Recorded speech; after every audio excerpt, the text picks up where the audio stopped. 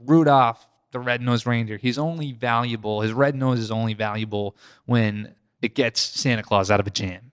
And what I'm realizing is that if I'm not careful, that's the narrative that I can pass on to my daughter when she is starting to be told things about her uniqueness that maybe she doesn't like. This isn't enough. This is bad. You look weird. You look, in a derogatory sense. And I think that's just a really cheap story. I think the better story is that nobody is promised the transformation of ever becoming a butterfly. But right now, in this present moment, as a caterpillar, you're beautiful. You're wonderful. You have inherent worth. You have inherent value. How many times have you questioned something about yourself, your art, or your story, simply because it looks different than everyone else's? In our social media culture, it's so easy to get caught up in the comparison game. But what if that uniqueness, that weird quality that you possess, what if that's where all your magic lives, where all of your best stories come from? We talk about that and so much more this week on the Story Podcast. While story invites us to ask powerful questions, your life and your story are shaped by the questions you ask. Where is your curiosity pointing? What is the story that you ache to tell? The only way to become a better storyteller is by telling more stories. To be a writer, we have to sit down and we have to do the work, and we don't get up until it's finished. Your greatest work may not be seen by millions of people. Keep making anyway. Rise up, artists. Your canvas is the consciousness of this generation. The only hope we have are the stories we tell. Stories not bound by what is possible. We are proud to be storytellers.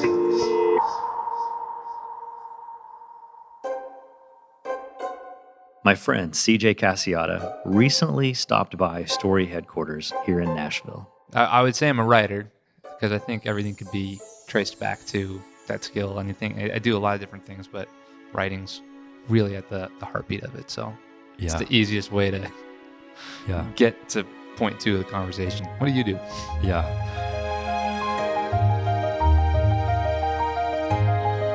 CJ is a writer, but he's also a brand consultant who has helped some of the biggest brands in the world discover their unique identity and share it creatively. He's also a speaker, and we can't wait to hear from him at Story 2018. You have a book coming out, right? Mm-hmm. Tell us about that book. Yeah, it's called Get Weird, Discover the Surprising Secret to Making a Difference. And it's really about the intersection of identity, creativity, and empathy. So it's the less controversial version of ICE right now. Identity, creativity, and empathy. Yes. I want to get to that. So we're going to dig into that deep over the interview. Before we get to that part, I want to go back to closer to the beginning of your story.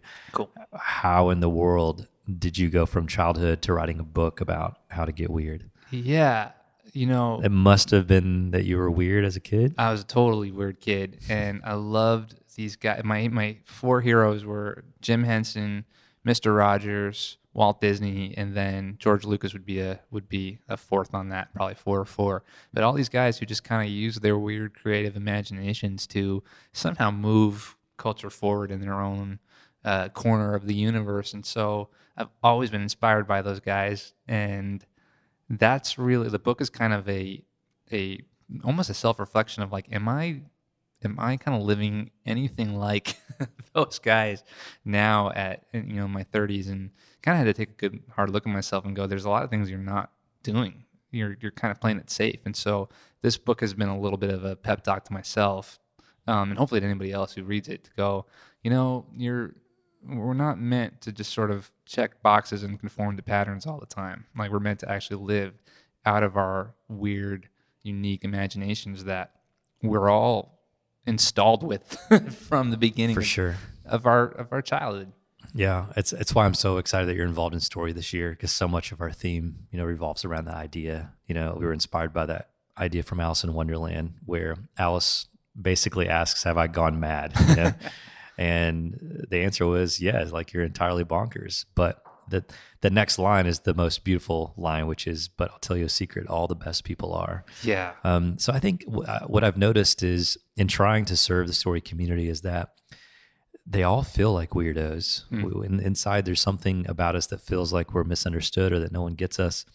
But it's those weird places that our best work pours out of, right? Yeah. Yeah. It's kind of interesting because like part of the book is like convincing most people that like they are weird and that's a good thing.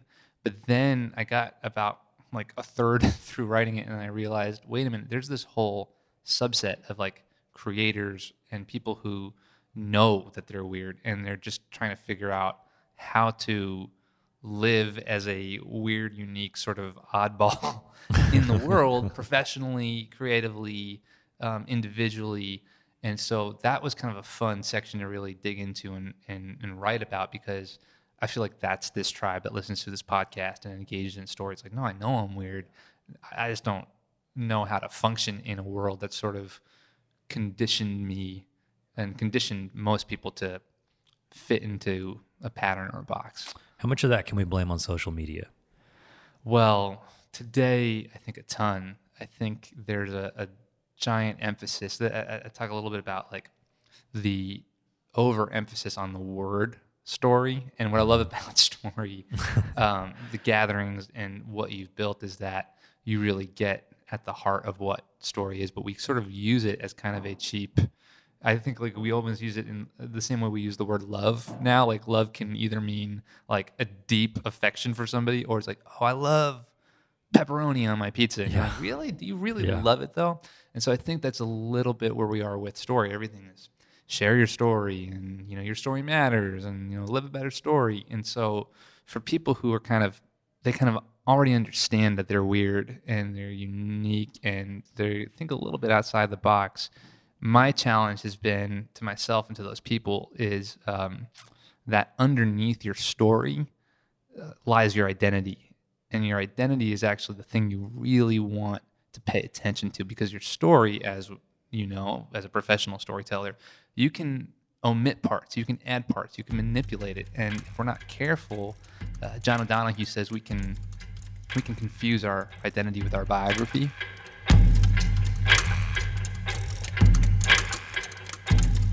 CJ says that while social media itself is a new medium, the problem it poses is an old one.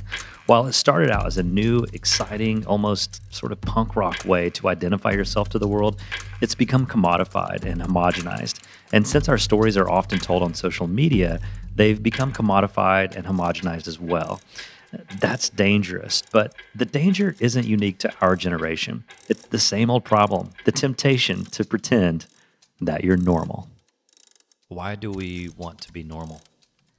We want to be normal because it's safer. We've been predispositioned at some point. Could have been a parent, could have been a coach, could have been a bully, could have been somebody who saw our weirdness, who saw us stand out and go, you know what, I don't like that. I'm going to single you out for that, and you're going to pay for that. And so I remember, for me, it was in the 4th grade. I decided to ad lib in a school play. And I was looking at the material the night before. I'm like, this is hack material. Like, no, this needs it. And so I decided to ad lib, not tell anybody about it. And we had this thing growing up in New York in the early 90s. It was called peer mediation. And I don't know if this was like across the U.S. or whatever, but it was this idea that a bunch of people around a Formica, table, like we're sitting in now, a bunch of suits were like, kids, we should like encourage kids to solve their own problems and like talk it out. And it's like nobody had ever seen Lord of the Flies before, or like how that turns out. So the teacher did at the end of the play afterwards, he gathered the entire classroom around and decided to say, hey, CJ, what you did, that kind of was not, that messed up other people in the play and everything. And I totally should have been coached and talked to and said, hey, your actions have repercussions and stuff, but he did it in front of the whole class. And he was like, well, let's all discuss it now. So you got like 4th graders, speaking into, this play, which wasn't very good to begin with. And so again, it's like the writer's room now. Everybody's a critic and everybody turned it into like an NBC executive all of a sudden, a bunch of 9-year-old suits. But anyway, on the way back to class, because we were in like the Kappa Gemma Gymnasium, so that kind of multi-purpose thing. On the way back to class, kids are kind of elbowing me, nice job, Casciotta, that was, can't believe you did that. And I remember I was holding it in, and like the fifth kid who just, razzed me. I just, my little fourth grade, I just lost it. And, it was the moment where I went, okay, it's probably better not to stick out and not to take a risk. And again, I totally should have been talked to and coached about how to sort of aim my unbridled sort of sincerity, Sure. But instead I was told to, in more ways than one, to not even awaken that and to use that, and that it was inherently bad. Yeah. And that's a pretty mild story compared to what most kids grow up with. I'm pretty lucky. Yeah. But it was still someone who could have said, like, hey, love how much courage you took to do that. Like, that was amazing. Like, that shows a lot of talent. Yeah. But maybe next time we should try it this way. Yeah. What is our buddy Brad says, be the grown up you needed as a kid. That's such a beautiful sentiment. Yeah, exactly. So basically, you would think a lot of us aren't embracing our weird today because it was like kicked out of us as kids, essentially. Yeah, exactly. Yeah. It's better to play it safe and to, if the antithesis of weird is same, right? And so we'd rather kind of be same. We'd rather kind of check off boxes, conform to patterns. And if we're not careful, we're going to stall out creation. We're going to stall out culture, and we're not going to move it to where it needs to go. Yeah. Yeah. But we've been conditioned to believe that. Even our art classes as kids, it's like more like a Crayola commercial than it is this symposium where everybody, regardless of their talent, regardless if they're a good drawer or not, can learn from a teacher. And there are so many great art teachers. I'm just saying systematically. Sure. I wish art class growing up was more about the truth that I learned later in life, that what do artists do? They change people's minds. They move culture forward. They shift paradigms. They make people think. And I wish I would have known that as a kid, that, hey, my unique perspective, my offbeat sort of ideas, those actually have the power to change things. And so that's what I'm dedicating the rest of my life. That's the soapbox I'm not getting off of, is that, as human beings, especially as kids, we have the power to change things using our imagination. Mm-hmm. So much of your childhood is obviously led up to you writing this book now. How has the rest of your professional career, because that career is obviously not starting like with this book. You've done a lot of really amazing work with a lot of amazing companies and brands before this. How do you feel like that middle season of your life and creative work has contributed to this next season? No, it's good. There's really, at the end of the day, what I do when I come in and I consult companies or we do a workshop with their team is really help them think outside the box when it comes to their identity, when it comes to, a lot of people use the word brand. I love the word identity. That's why I think brand identity is a great word. Who are they? What does the unique combination of people that make up this organism that is a team, that is a company, how are those people unique in comparison to another similar, a company that would seem similar on the outside, or a nonprofit that would seem similar on the outside? And what I've run into time and time again is, hey, we want to bring you in because we want to be unique. And then halfway through our conversation, it's like, well, what we really want to do is what competitor A is doing. Or what competitor B is doing. And I go, wait, time out. The reason why competitor A is so successful is not because they rubbernecked and looked at what somebody else is doing. The major player that you're talking about right now that you want to be so much like, they got there by zagging. They got there by changing the script, flipping the script around, and thinking weird and getting weird. Yeah. And so, again, it's very... it's not the first approach that we usually take as human beings. It's counterintuitive for sure, but you kind of just have to trust that process and be willing to fail and be willing to iterate and all of those things. But yeah. That's awesome. Well, let's walk through some of the practical stuff in the book. Sure. One of the things you talk about is this idea of the myth of the caterpillar. Tell us about that. Yeah. So I got a daughter who is going to kindergarten tomorrow. First time. And first time going to kindergarten? No. Hopefully the last time she goes to kindergarten too. She was a total weirdo. She doesn't repeat. The first time around. It's like those ABCs, man. She couldn't get them.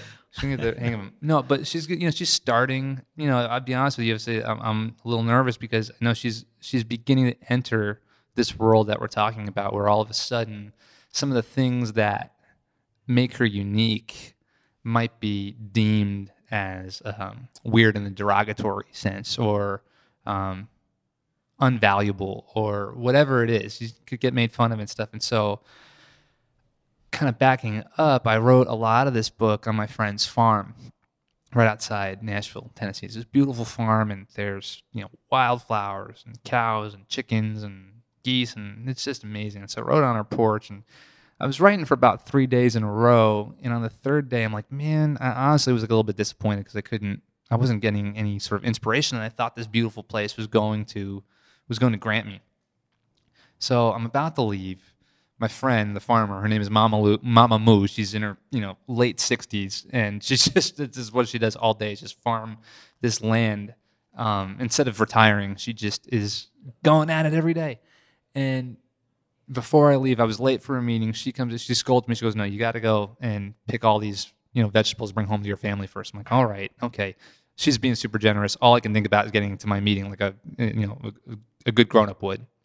And so I'm walking through all these rows of tomatoes and eggplants, stuff. I'm picking stuff and everything. And I hear her go from the corner of my eye. She goes, "Look, come here. You got to come over here." And so I'm like, "All right, what is it?" And so she's cupping this tomato leaf in her hand. And she's like, "Look, do you know what this is?" And I'm like, "Yeah, it's a tomato leaf. Like, can we get with the program? I'm late for this, this meeting." And she goes, No. Look, this is the caterpillar that turns into a monarch butterfly. It was resting on this tomato leaf.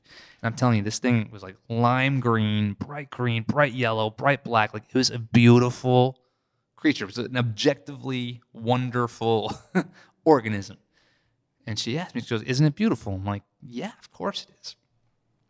And 3 days of like no inspiration suddenly turned into this nanosecond of unbelievable insight, because I went, my entire life I've been told this myth that the ugly caterpillar turns into a beautiful butterfly, right?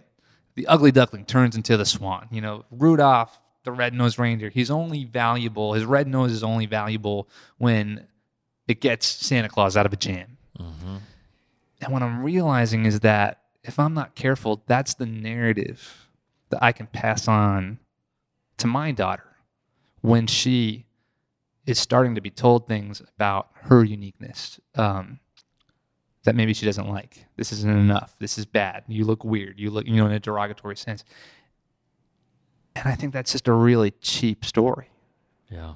I think the better story is that nobody is promised the transformation of ever becoming a butterfly. But right now, in this present moment, as a caterpillar, you're beautiful. You're wonderful. You have inherent worth. You have inherent value.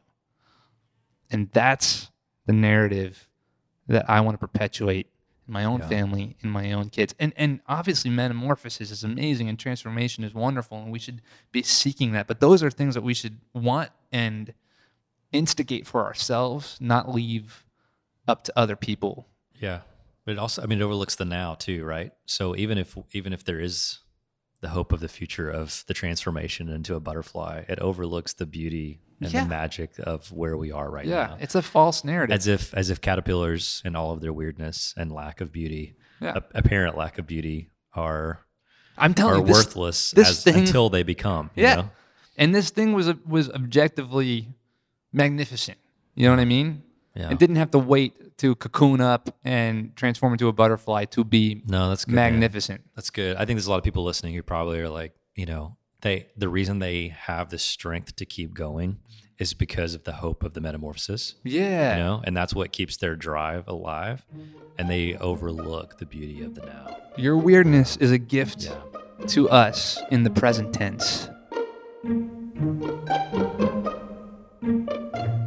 So CJ has this analogy about slides. Here's how it works. You go to a playground, you see kids doing things that feel risky on monkey bars, swing sets, or, to use CJ's example, slides. And most kids will take the risk. They'll go down the slide. But first, they want to check and make sure someone is watching. They want to make sure that their parents or guardians are seeing them. And that's one of the best parts about taking a risk, being seen.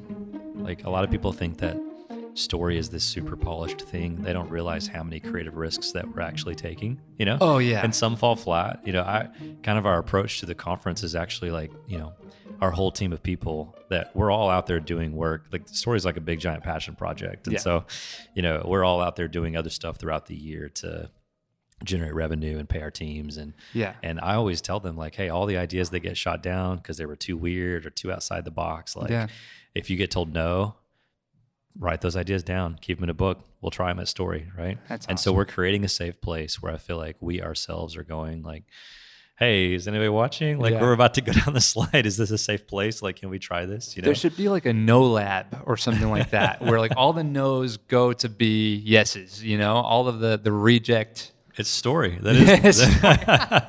I was talking to a buddy who the other day on the outside, he looks like he's got everything going on from a creative perspective, and life is just going great for him. And he was telling me about a couple things that haven't gone so well, and some rejections or some disappointments. And I just texted him back. I was like, man, people just will never know what it's like on the inside of this. And I don't know if that's due to social media or whatever, but it's like it's not sexy work most days. No, and I even struggle with like how much of that do you share? I know, I think right? we as a culture, especially our generation, has gotten past the whole like, create the highlight reel on Instagram so everyone thinks they're the perfect life.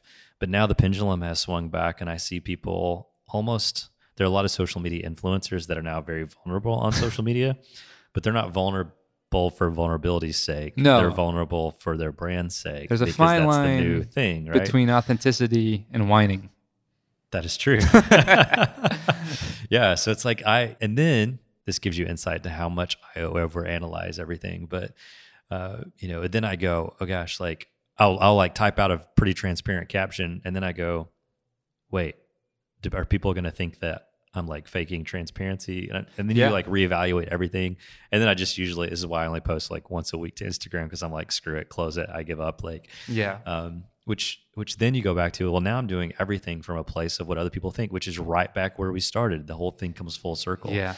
And that's why I'm saying identity is more important than story. Story is this wonderful tool that illustrates who we are or who we're becoming, but knowing that really does help with the multitude of problems. I remember, a couple of months ago, as I was kind of wrapping up this book, trying to go, okay, the true self. And Thomas Merton talks about the true self, and Richard Rohr, and all of these heroes of mine. And I'm okay, I gotta get to this and figure this out. Who am I really? And the more I read up on it and sort of delved into it, I was like, oh, I know this guy. I know the truth. Like what they're talking about are these pings, to my soul that I've felt ever since childhood. And you know that you know when something is truly coming from an authentic place. You know when you can't not do something, or you can't not go down that slide or take that risk. And it's learning to operate and trust that inner sanctuary, John O'Donohue would call it. That is the life's work of knowing the true self. But it's not, I don't think, as mysterious as we make it out to be. You know it. You know when something's coming from a truly authentic place, or when you're writing something in order to appear authentic for your brand's sake. Mm-hmm. For sure. One of the reasons why I love talking to you and reading your writing, you always have these unique word pictures that help us understand things. And one revolves around the idea of bears and bungee jumping. Why don't you talk to us about that? Yeah, bears don't bungee jump. Why? I don't know if you guys know that, but bears do. You have never seen a bear bungee jump in your life before. Neither have I. I've seen some bears jump, but without a bungee. Yeah, it's because human beings, for whatever reason, and this dovetails right into what we were talking about. We're the only species on Earth that can take a look at the odds and decide to defy them. Can take a look at, there's actually been a couple of deaths with a bungee jump, bungee jumping before, but we're going to do that anyway because we want to experience wonder. We want to experience that thrill. We want to know what it means to be alive. We're the only species that bungee jump. And so look at music or a musician, for example, it's like, okay, you've got the data on paper. Really, it's what we think a musician does is they translate data. They translate numbers and letters. But this is really all what reading music is, right? It's time signatures and math and all of this stuff. And so they translate it and they play it. But what's interesting is not only do they do that, but they also use their intuition every once in a while to go, you know what? Yeah, on paper it says this should be played kind of fast. I'm actually going to draw this note out a little bit because I feel like that's what the room needs right now. I feel like that's what the emotion calls for. Or I'm going to actually play this note a little bit sharp because that's going to add a little bit of depth that isn't necessarily on the paper. And so that's where the humanity aspect comes in. It's not just, we're the only species who can look at the data, interpret the data, but then also add our unique flavor to it. And that's what makes being human amazing. Yeah. And unique amazing is we bring our own wonderful selves to the composition. I love that, man. You're talking my love language. One of the other things that you talk about, and I love this idea because I feel like it speaks into that a little bit, is sometimes we don't do that because of insecurity. But you like to talk about insecurity as a good thing. It is. All right, speak to that. Well, there's a Catholic nun named Sister Simone Campbell, and she does this thing called Nuns on the Bus, where she gets a bunch of nuns, puts them on a bus, and they tour the country. Sounds like the beginning of a joke. It really does. So there was a bunch of nuns on a bus. They are real people, and they go out and they care for the poor and marginalized in our society. And she talks about our culture in the West needing to adopt a theology of insecurity, meaning we've become, and I'm guilty as charged of this, we've become so obsessed with, having the alarm system for the alarm system and having an extra sweater to pack on our camping trip because what if the other sweater, has a hole in it or something, We've become obsessed with security. And really, when you're doing any sort of creative work, you're kind of in the business of going, I don't know. Yeah. This might not work out. And I think adopting as creators and as storytellers this posture of embracing insecurity, of going, you know what, I'm going to go into this situation. I'm going to go into this project open-handed, going, you know what, this might not work the way I expected it to, and I'm willing to be wondrously surprised if that happens. That's embracing insecurity in a good way versus going in with the bravado of saying, how can we shoreline this? How can we make sure, how can we put guardrails around this thing where it's absolutely safe and foolproof? Adopting a theology of insecurity. Ooh, say that again. Adopting, this is Sister Simone's language. We need to adopt a theology of insecurity. That's deep, man. Still sinking in for me. It's our role as creators and as storytellers.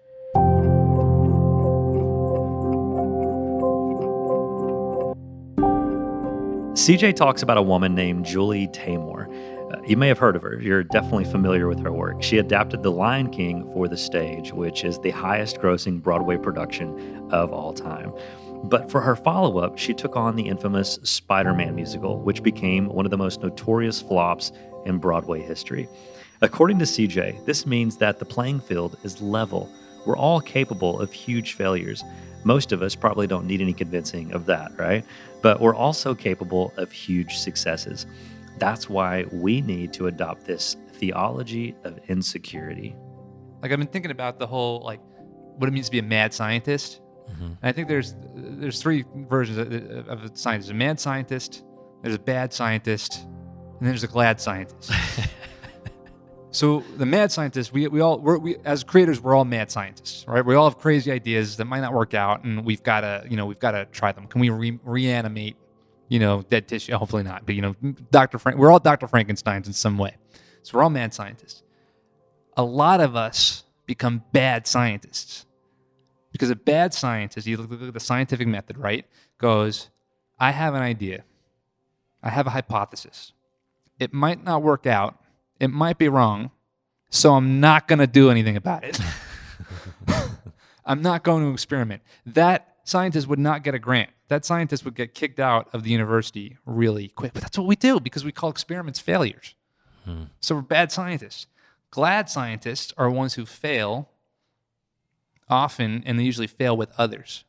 Usually scientists do not work alone, right? They're always testing stuff with other people, finding other scientists, going, hey, poke holes in this thing. How can this thing be better?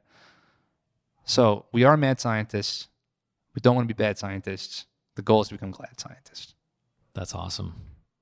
If you, other than read the book and dive in deeply so you get the fullness of this message, and I know this process for you has been a long time coming. You've been working on this for a long time and poured so many hours into this book, and you put your heart and soul in these Blood, pages. sweat, and Crayola, man. That's awesome. So obviously, we want people to pick up a copy and get weird themselves, but if you could summarize it in one final thought for the thousands of storytellers that are listening, if you could just, gosh, there's one thing that you could pick that you just wish they would know or could know, what would it be? Yeah, it's that you have permission to be who you are before the world kicked it out of you. Be who you are before the world told you not to. Whatever that 10-year-old version of yourself was, try and figure out how to connect with whoever that was again. You're going to find some really interesting insights. Elie Wiesel, who spent a bunch of time as a kid in a concentration camp, won the Nobel Prize, and in his speech, he goes, I turn to the boy version of myself now. I'm totally paraphrasing because I turn to the boy version of myself, and he's asking me, hey, what'd you do with our life? We got out, what did you do with our life? And I feel like we all imagined our boyhood or girlhood self asking our grown-up self that question. It would really cause us to maybe make some changes about the person we are right now.